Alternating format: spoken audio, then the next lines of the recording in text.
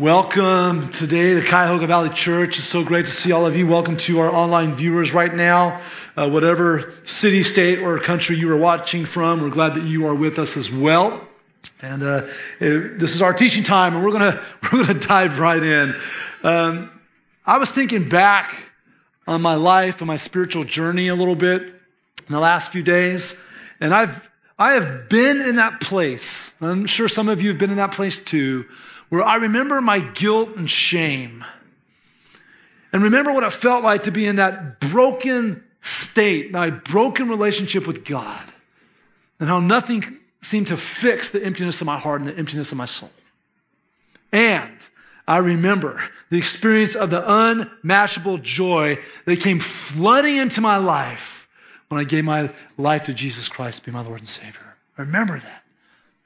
I also remember being hurt by others and feeling the slavery that shackled my heart and unforgiveness. And I have forgiven and felt complete liberation of my heart as it was set free from the bondage of bitterness. The first of what I shared was my experience as a recipient of the radical love of God and as His love worked into my life. The second I shared was being one who could give what God had given me and experiencing what it felt like to have God work through my life. How have you been experiencing God working in your life?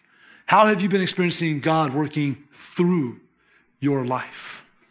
I was reading about a man this week, a Christian brother named Dr. John Perkins. He also exhibits what happens in the life of a person who experiences God's radical love working in him and through him. John Perkins was born in Mississippi in poverty, the son of a sharecropper. He fled to California when he was 17 after his older brother was murdered by a town marshal. Although Dr. Perkins vowed never to return, in 1960, after he gave his life to Christ, he returned to his boyhood home to share the gospel of Jesus with those who were still living there. And his leadership and his role in the civil rights movement resulted in repeated harassment and imprisonment and beatings.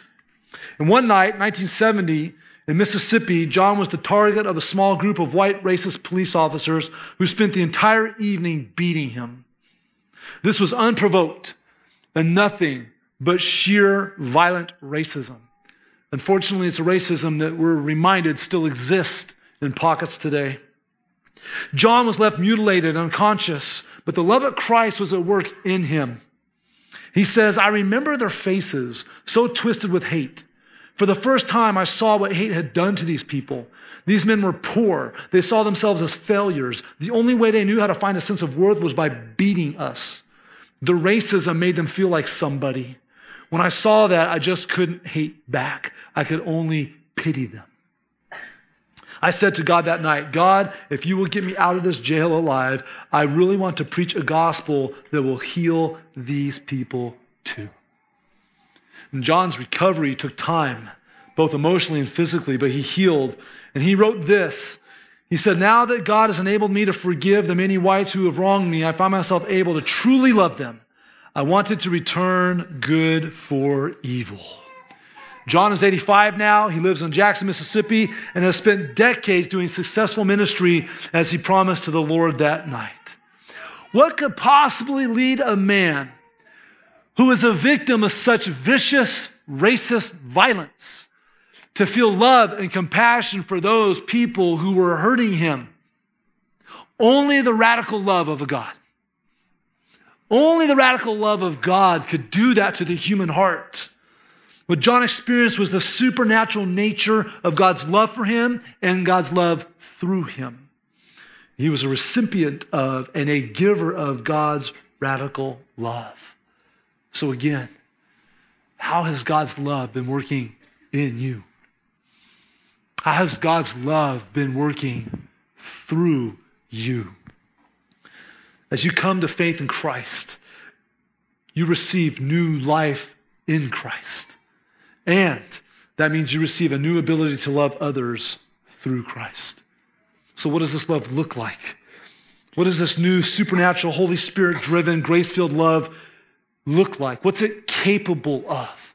Well, I invite you to open up your Bibles to Romans chapter 12 with me. Open up your Bibles to Romans chapter 12, and we're going to look at a section of verses that demonstrate and explain and model what this radical love of God looks like when it works in us and works through us. And we've been going through the series, Right with God, through the book of Romans. And we find ourselves in this incredible portion of Scripture, learning more about what it looks like for those who love God and are loved by God. And so I invite you to join Romans chapter 12, starting with verse 9. We're going to go through verse 21. Here's what we find. Let love be genuine. Abhor what is evil. Hold fast to what is good. Love one another with brotherly affection. Outdo one another in showing honor. Do not be slothful in zeal. Be fervent in spirit. Serve the Lord. Rejoice in hope. Be patient in tribulation. Be constant in prayer. Contribute to the needs of the saints and seek to show hospitality. Bless those who persecute you. Bless and do not curse them. Rejoice with those who rejoice. Weep with those who weep. Live in harmony with one another. Do not be haughty, but associate with the lowly. Never be conceited.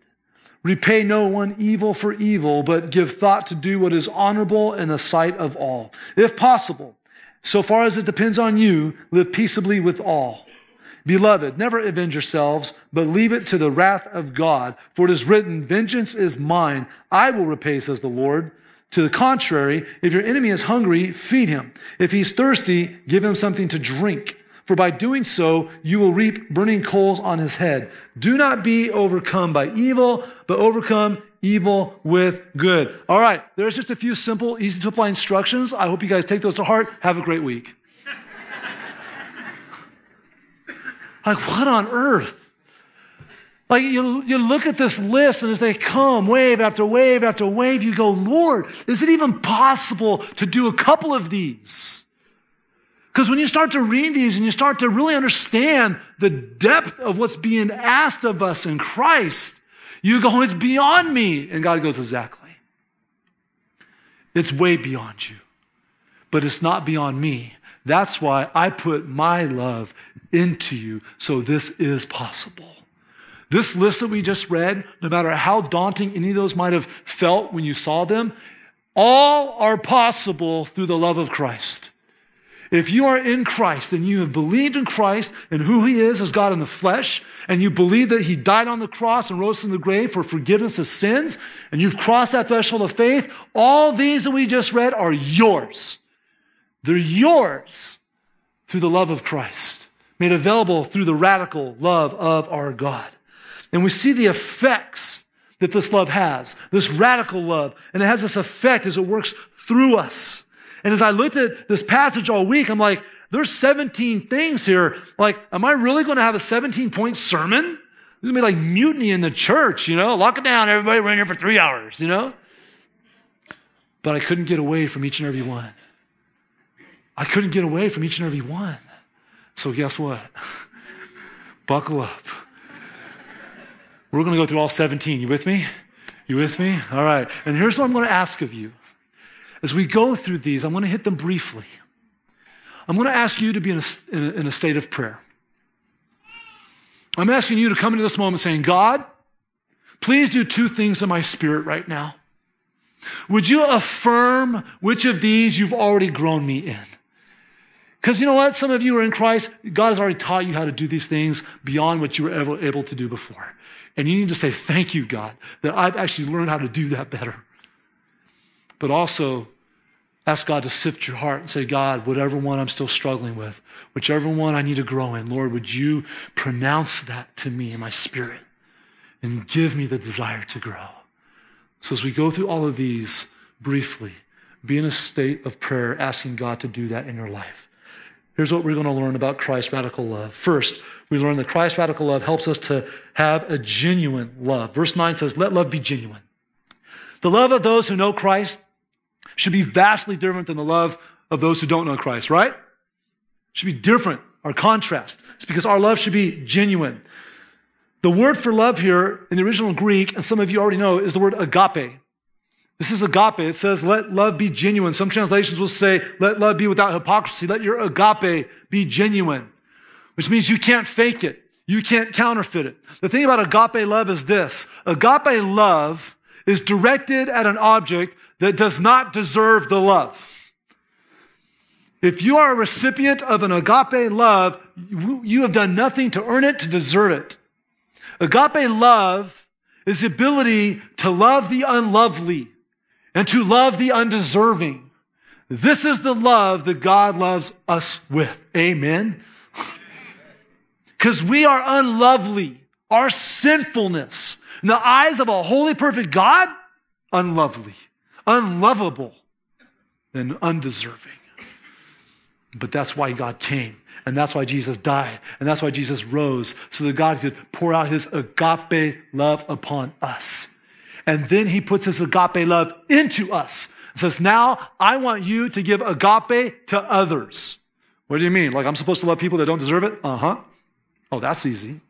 I mean, God, you give me the capacity to love those who are unlovable? Yes. This is the love of the gospel. It's a self-sacrificing love. It's a self-giving love. For God so loved the world. The word there, agape, agapao. He so loved the world that he gave his only son. That's the agape love. And God says, I've put this love in you. I love this. This is the love I'm working in you. And now I want it to work through you. Give it to others. And let it be genuine, authentic. Like we need to be people that when we say we love you, we actually mean it. I don't know about you, but that's one of my pet peeves when someone's like, hey, I love you. Like, dude, you don't even know me, you know? Say you love me. Like, I appreciate the sentiment, you know? I get that. But like when we look at each other and say, you know, I love you, there needs to be a look that says, I have no doubt that what you're saying is authentic and genuine and true. And when you look at someone who doesn't know Jesus, or when you look at a fellow brother or sister in Christ and say, I love you, it's got to be genuine. This is genuine love. Hypocrisy and agape can't coexist. Our love or agape needs to be genuine. Secondly, Christ's radical love helps us to hate evil and cling to good. Look at verse 9. It says abhor, that means to hate. Hate what is evil. Hold fast to what is good. Genuine love. Radical love is not blind. It clearly sees right and wrong. It clearly sees good and evil. God's love discriminates against evil. Not so much evil people, but evil actions. We live in a world with evil, do we not? We do. It's a fallen world. It's a broken world. It's a world that God's going to restore one day. But until then, we need to let this radical love of God working in us and working through us help us to hate evil and hold fast to that which is good. God's love rejects evil. God's love loathes evil and holds fast to that which is good. We've got evil in our headlines. We've got evil attacking our loved ones. And we have evil waking up within our own hearts every day waiting for us. Is it not true that all of us have a particular sin that just lurks and waits for us when we wake up? And then we battle it all day. And we battle it all night. You know what that is? It's evil. That's why you hate that sin. And that's why we're called to hate that sin. Because it works against what God wants to do in our life. Instead, we have to learn to cling to that which is good. I hope evil disturbs you. Now, I never want to be desensitized. I never want to be one of the people that God's word says their hearts were so callous they can't discern which is good, which is bad, which is evil, and which is not. We live in that world. I mean, look, the list that came out, when we look at the Ashley Madison list, millions of people intentionally pursuing adultery. You know what that is? It's evil. It's evil. When we look at the Planned Parenthood videos and see the attitude of those people who are taking innocent, precious life of babies and are so cavalier about it, you know what that is? It's evil. It's evil. And God's love hates evil. It loves people, but it hates evil. And so we need to learn to cling to that which is good. Some of you are going, man, I'm just really struggling with like sins in my life. You know what? This is like the quick fix. Like rest of the day, hate evil, cling to good. You'll win. You can conquer in Christ by just simply applying this. And here's the truth of the matter. The only way we're going to cling to what is good is to cling to who is good. Good luck trying to dodge sin when you're distant from God. Come on, we've all seen National Geographic, right?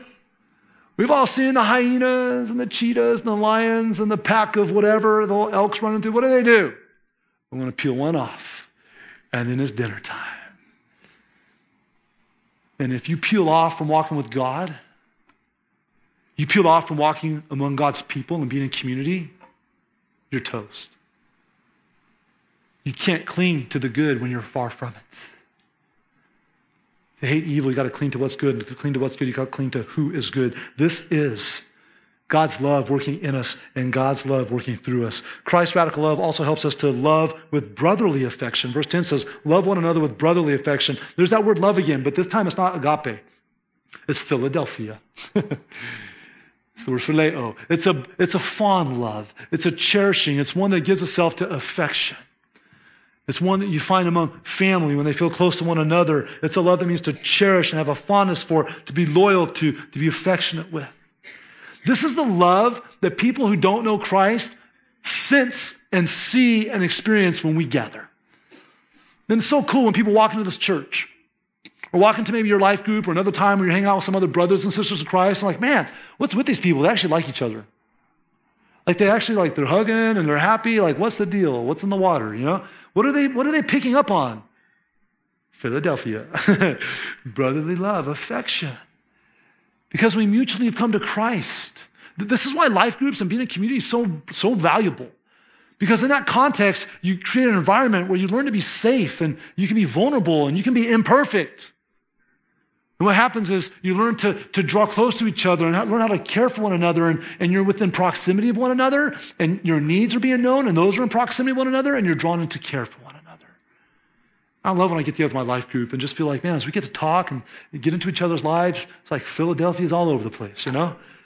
Brotherly love, affection. Are you loving your fellow Christian with a brotherly affection, with a phileo love? When people hear you talk about your brothers and sisters in Christ, when people see you with your brothers and sisters in Christ, do they see something that's so otherworldly that they go, man, I'd love to be part of that community. That's a caring community I want in. Or is it blocked by gossip and slander and hostility of some sort? And God has given us this ability to love with a brotherly love. That's his love working in us. That's his love working through us. Christ's radical love also helps us to outdo each other in showing honor. Pretty much face value here, verse 10, outdo one another in showing honor. This means to honor someone above yourself. This means to give value and respect that builds up. Our sin nature wants honor. Our sin nature wants the accolades for itself. Our sin nature wants other people to feed our egos. God's love, contrary to that. Can I let other people go in front of me? Can I let other people have the good seat? Can I let other people have the promotion at work? Can I let other people get the accolades? How can I let other people be honored? I don't need to be honored. How can I help other people be honored? I want to try to outdo. My friends, my family, my Christian brothers and sisters in honor. I don't need to be first. I want them to be first. You know, it'd just be ridiculous at a buffet food line. You go. No, you go. No, you go. No, really, you go. I'd love for you to go. No, you go. Fine. Some person behind you goes, I'll go. Bunch of Christians. You're Christians, aren't you? Well, how'd you know? Yeah. Trying to outdo one another in honor. This is the new love that God puts in us, and it doesn't support our self-inflated interest. It leads us to lift up and encourage and respect and honor others. That's God's love in us, God's love through us. Christ's radical love helps us to serve the Lord with zeal. Verse 11, do not be slothful in zeal, be fervent in spirit, serve the Lord. A radical love will raise us out of laziness and demotivation and give you zeal. New life in Christ energizes you. New life in Christ gives you enthusiasm and joy to serve your King. I don't find any accident here as the Apostle Paul is moving through this passage. We just got done talking last week about the spiritual gifts God's given us. If you weren't here, you weren't watching online, go back, listen, watch. God's given us spiritual gifts to use to serve God. Some of you from even last week are like, I don't know. I don't know if I want to find my spiritual gift. I don't know if I really want to serve, been there, done that. You know what that is? Lacking zeal. But new life in Christ draws us in with enthusiasm and joy. This is appropriate placement here, that we need to use our gifts. And look, fatigue is understandable. Rest, taking small breaks is part of our regular rhythm of being healthy. We get that. That's not what's being addressed here. This is slothfulness. This is apathy. This is the internal, I'm not going to do it. And you can't make me. I don't want to. I'm not motivated. And when God's love starts to work in you and God's love wants to work through you, you're going to find yourself not wanting to be slothful, but you're going to serve the Lord with zeal, with fervency. That's God's love in you. That's God's love through you. Christ's radical love helps us to rejoice in hope. That's what verse 12 says. Look, life's full of hardships. Sometimes it feels like we can be a rock sitting on the shore being pounded by the surf, man, right? All the stuff that comes. Some of you are like, I'll get 3, 4, 5 things 1 week against me. A lot of you are dealing with hardship. What happens is like a light bulb slowly dimming, hope just starts to fade. But God's love in us and God's love through us counters this. Christ's radical love helps us endure and navigate the difficulties of life because we know and believe that God has so much more in store for us. Don't you know that God has so much more in store for you than what you're experiencing now? Do you know that? I hope you know that. Whatever physical ailments, whatever emotional trauma, whatever relational turbulence, whatever you're going through that's hard right now, God has something in store for you that's going to put that to rest, that's going to make that pale. Because Christ is coming. And God's kingdom is one day closer as of today. And we can rejoice in the hope of that day coming. Whether we beat it to the punch or whether it comes and finds us ready and eager and willing and anticipating. That day's coming. We can rejoice in hope because of who our God is and what he has. Restoration is imminent. We can be joyful, not fearful. We can be hopeful, not discouraged because God's put his love in us. And he's working his love through us. Christ's radical love helps us to be patient in tribulation. That's what verse 12 also says. Suffering's real. Suffering on some level, physical, emotional, relational, it's just part of our life. We've talked about this so many times. We can't just say, God, protect me from suffering. I'm not supposed to suffer, because we know that suffering oftentimes is that litmus test of what we really believe and of who we really believe in and what we really trust and who we're really putting our trust in. God's radical love in us and through us help us to be patient during tribulation, during hardship, during suffering. And although we can be in pain physically, although we can be in pain emotionally, relationally, we trust God. We know that he's in control. We know that he's sovereign. We know that his love is not based on circumstance. He's not sleeping. He's not distracted. He has a will, and he's working out his will.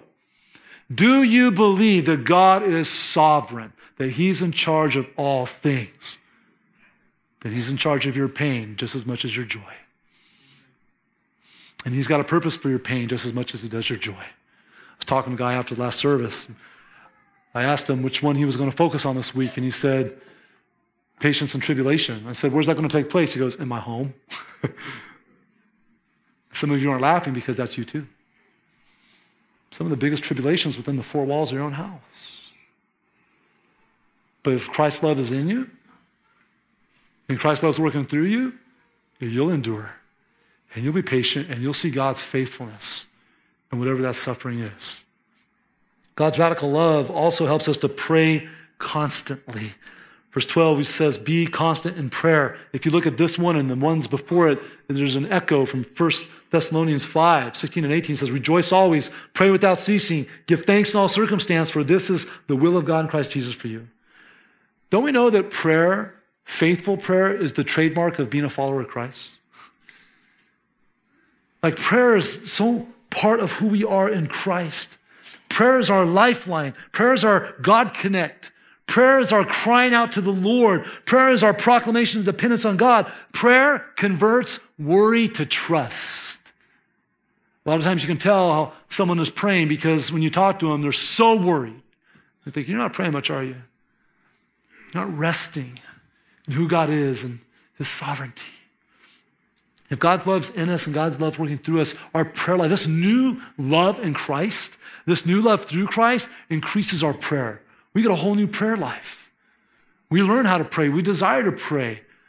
And our prayers, like rub-a-dub-dub, thanks for the grub, doesn't cut it anymore. God bless me, God bless me, God bless me, doesn't cut it.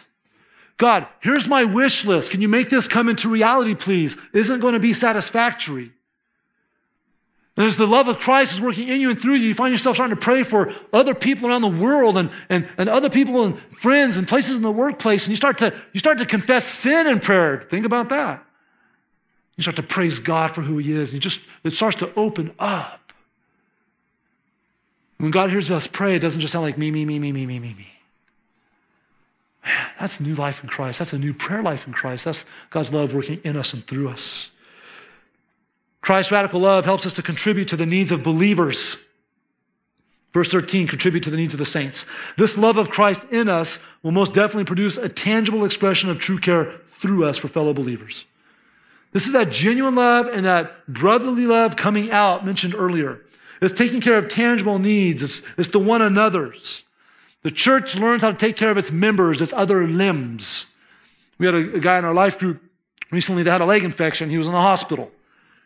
You know, I just showed up to hang out with him and pray for him and his wife. I didn't show up as the pastor. I showed up as Chad the Christian, wanting to just hang out with the guy in my life group who had needs.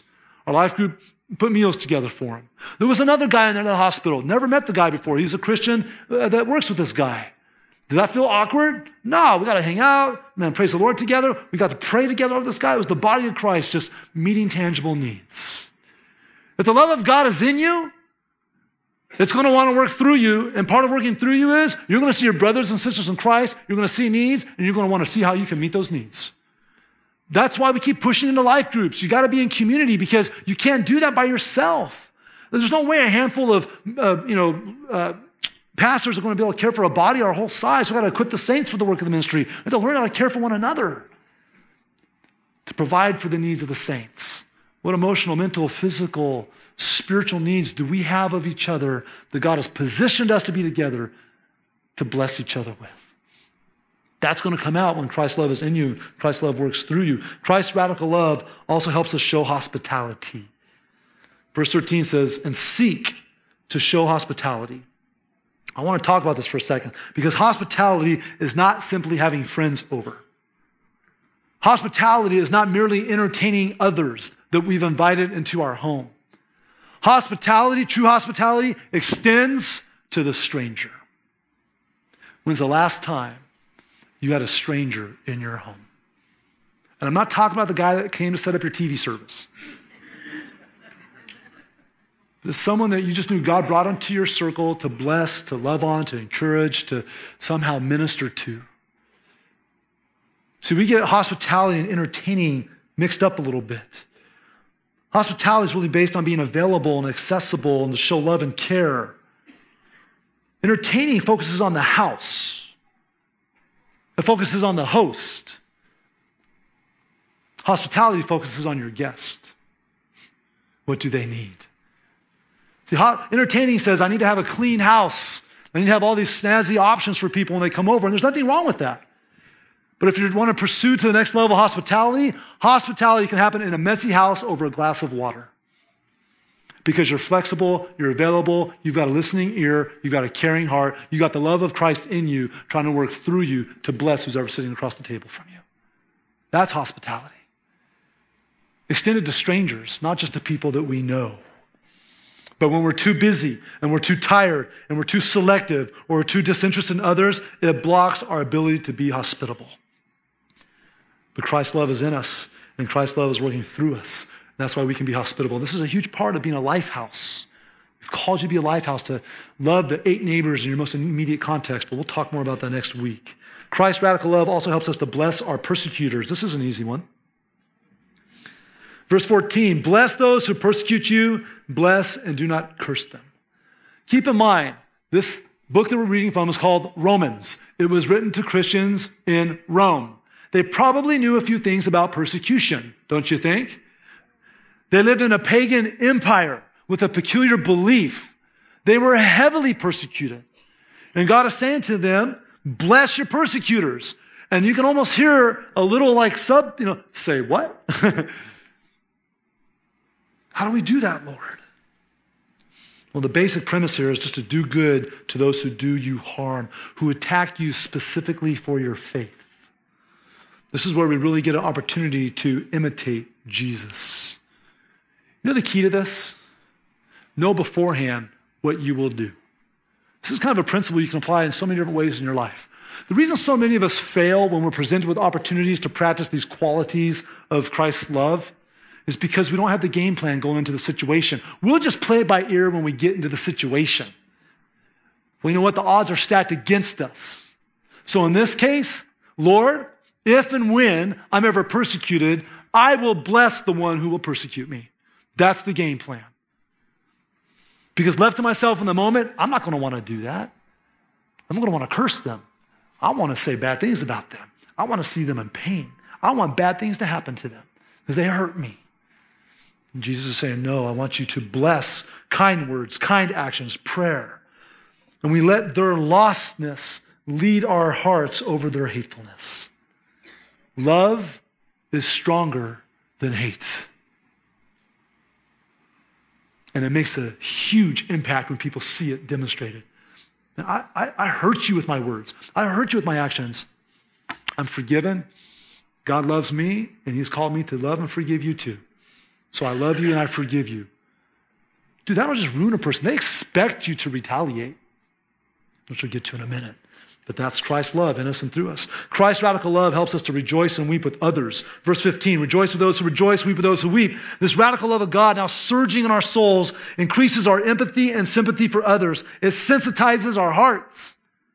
And we learn about rejoicing and being happy for others who are celebrating without being jealous.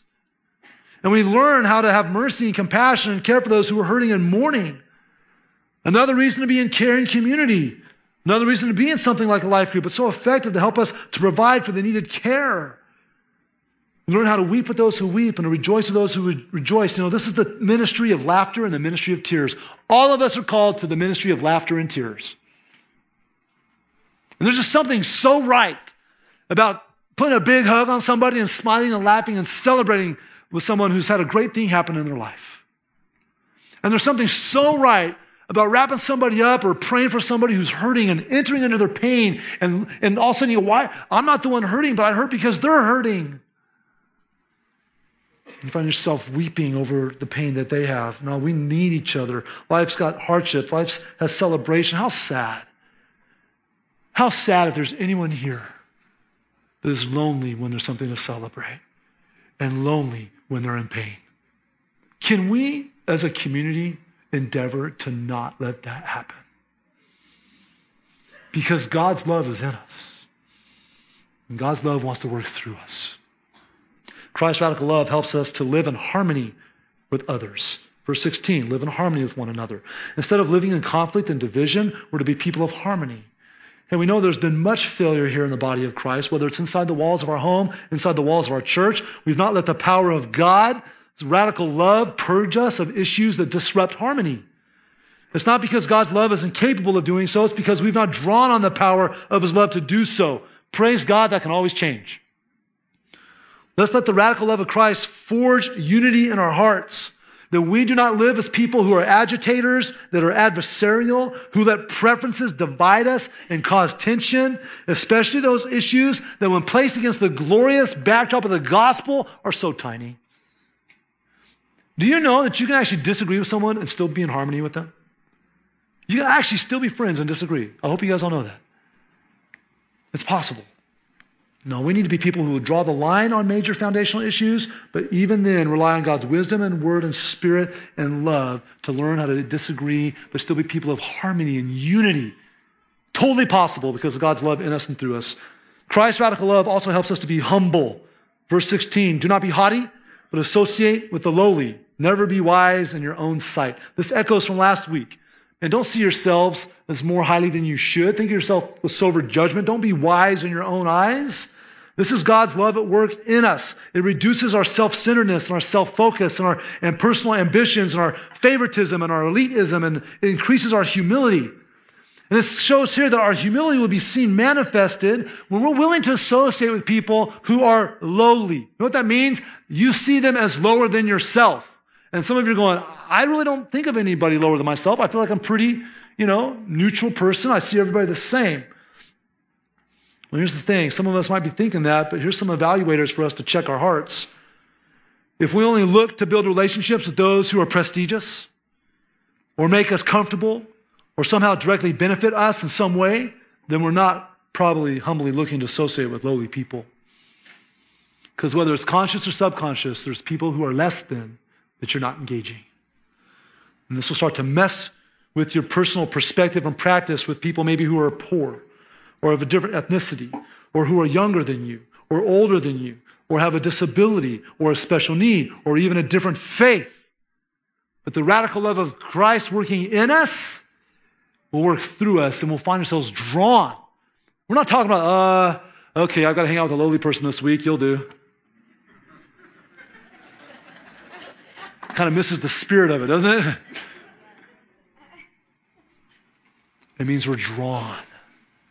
We're drawn to someone who's less than in the eyes of the world and less of others, and we don't treat them that way because God's humbled us because of his love in us and through us. God's radical love helps us to be peaceable, not vengeful. Verses 17 through 19, repay no one evil for evil, but give thought to do what is honorable in the sight of all. If possible, so far as it depends on you, live peaceably with all. Beloved, never avenge yourselves, but leave it to the wrath of God. For it is written, vengeance is mine. I will repay, says the Lord. Let's be honest, this one's tough too. Because the law of the beast is you hurt me, I'll hurt you. The law of Christ is you can hurt me, I'm going to love you. It's so backwards, isn't it?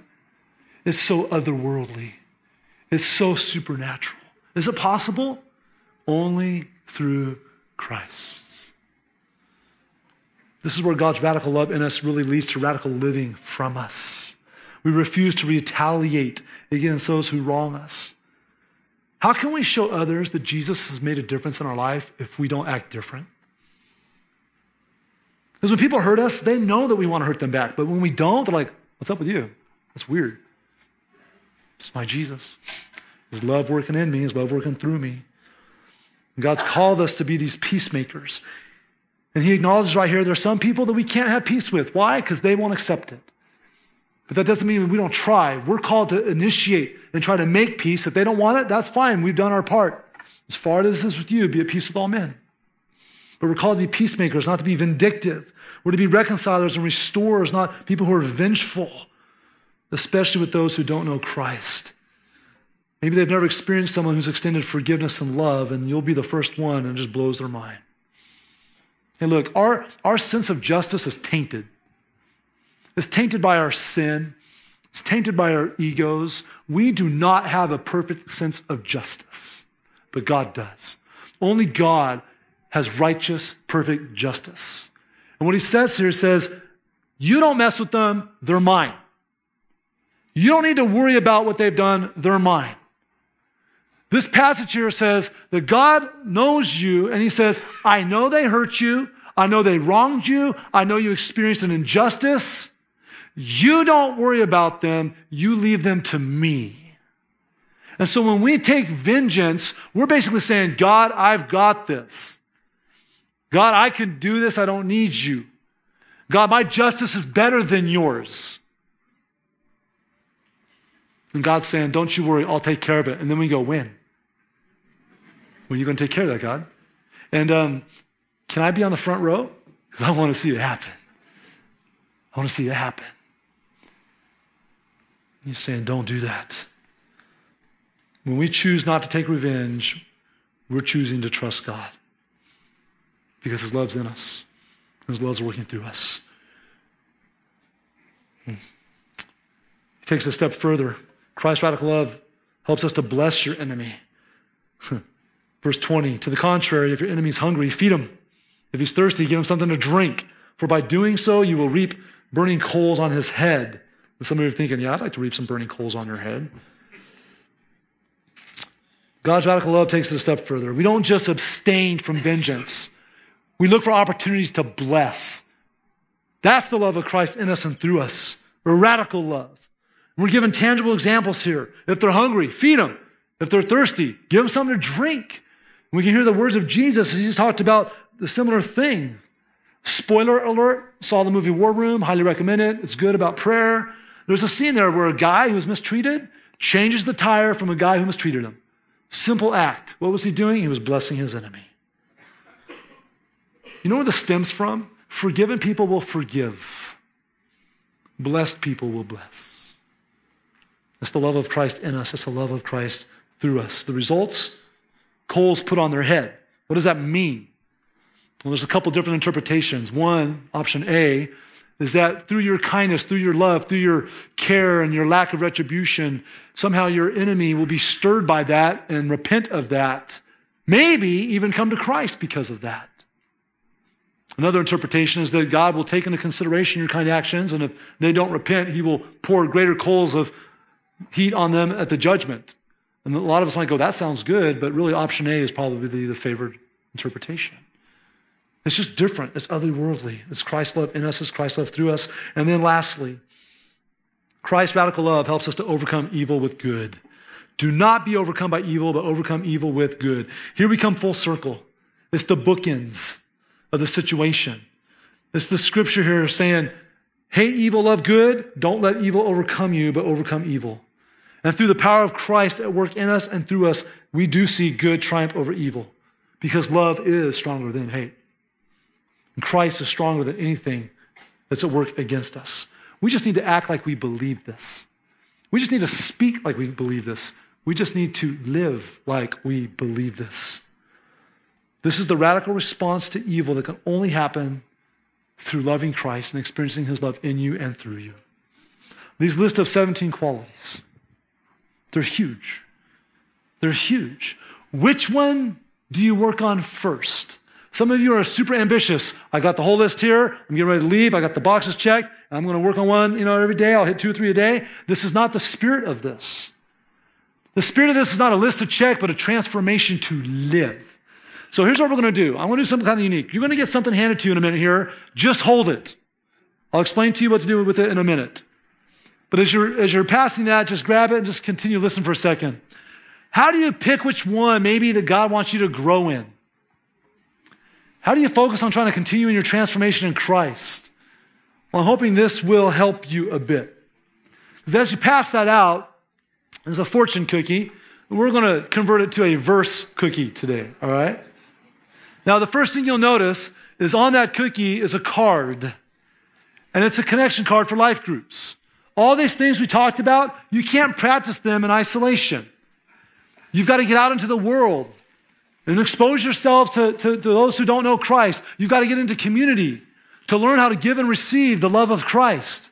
And so if you're in a life group, man, get ready for a great new semester and live these things out. If you're not, get into a life group. Learn how to live these things out. But some of you are thinking, okay, well, which one do I start with? Well, here's the deal. What if God were to use a fortune cookie to let you know? If God were to give you a verse in your cookie. And so when I say go, I invite you to open your cookie, and inside each cookie, go.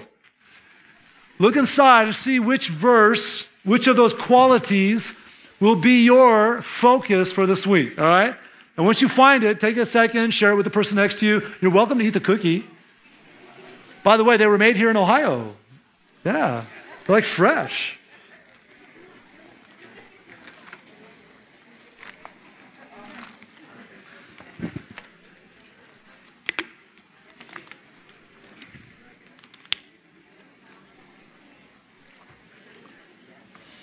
The one I opened said, do not be haughty, but associate with the lowly.